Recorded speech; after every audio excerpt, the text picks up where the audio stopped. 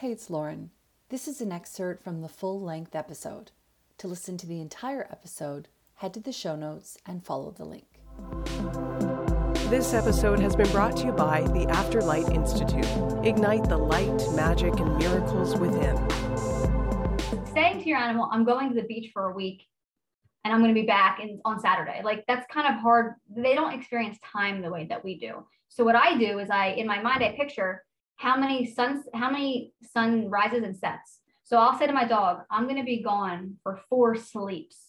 And what that means is the sun is going to rise and set 4 times, rise and set, rise and set. So in my mind, when I say I'll be gone for 4 sleeps, that's giving my animal an image. Okay, we're going to have 4 days, right? Sun rising and setting 4 times. That's how I convey like how long I'll be gone. So it's just whatever works for you to be able to convey a valid image to them to understand what's going on.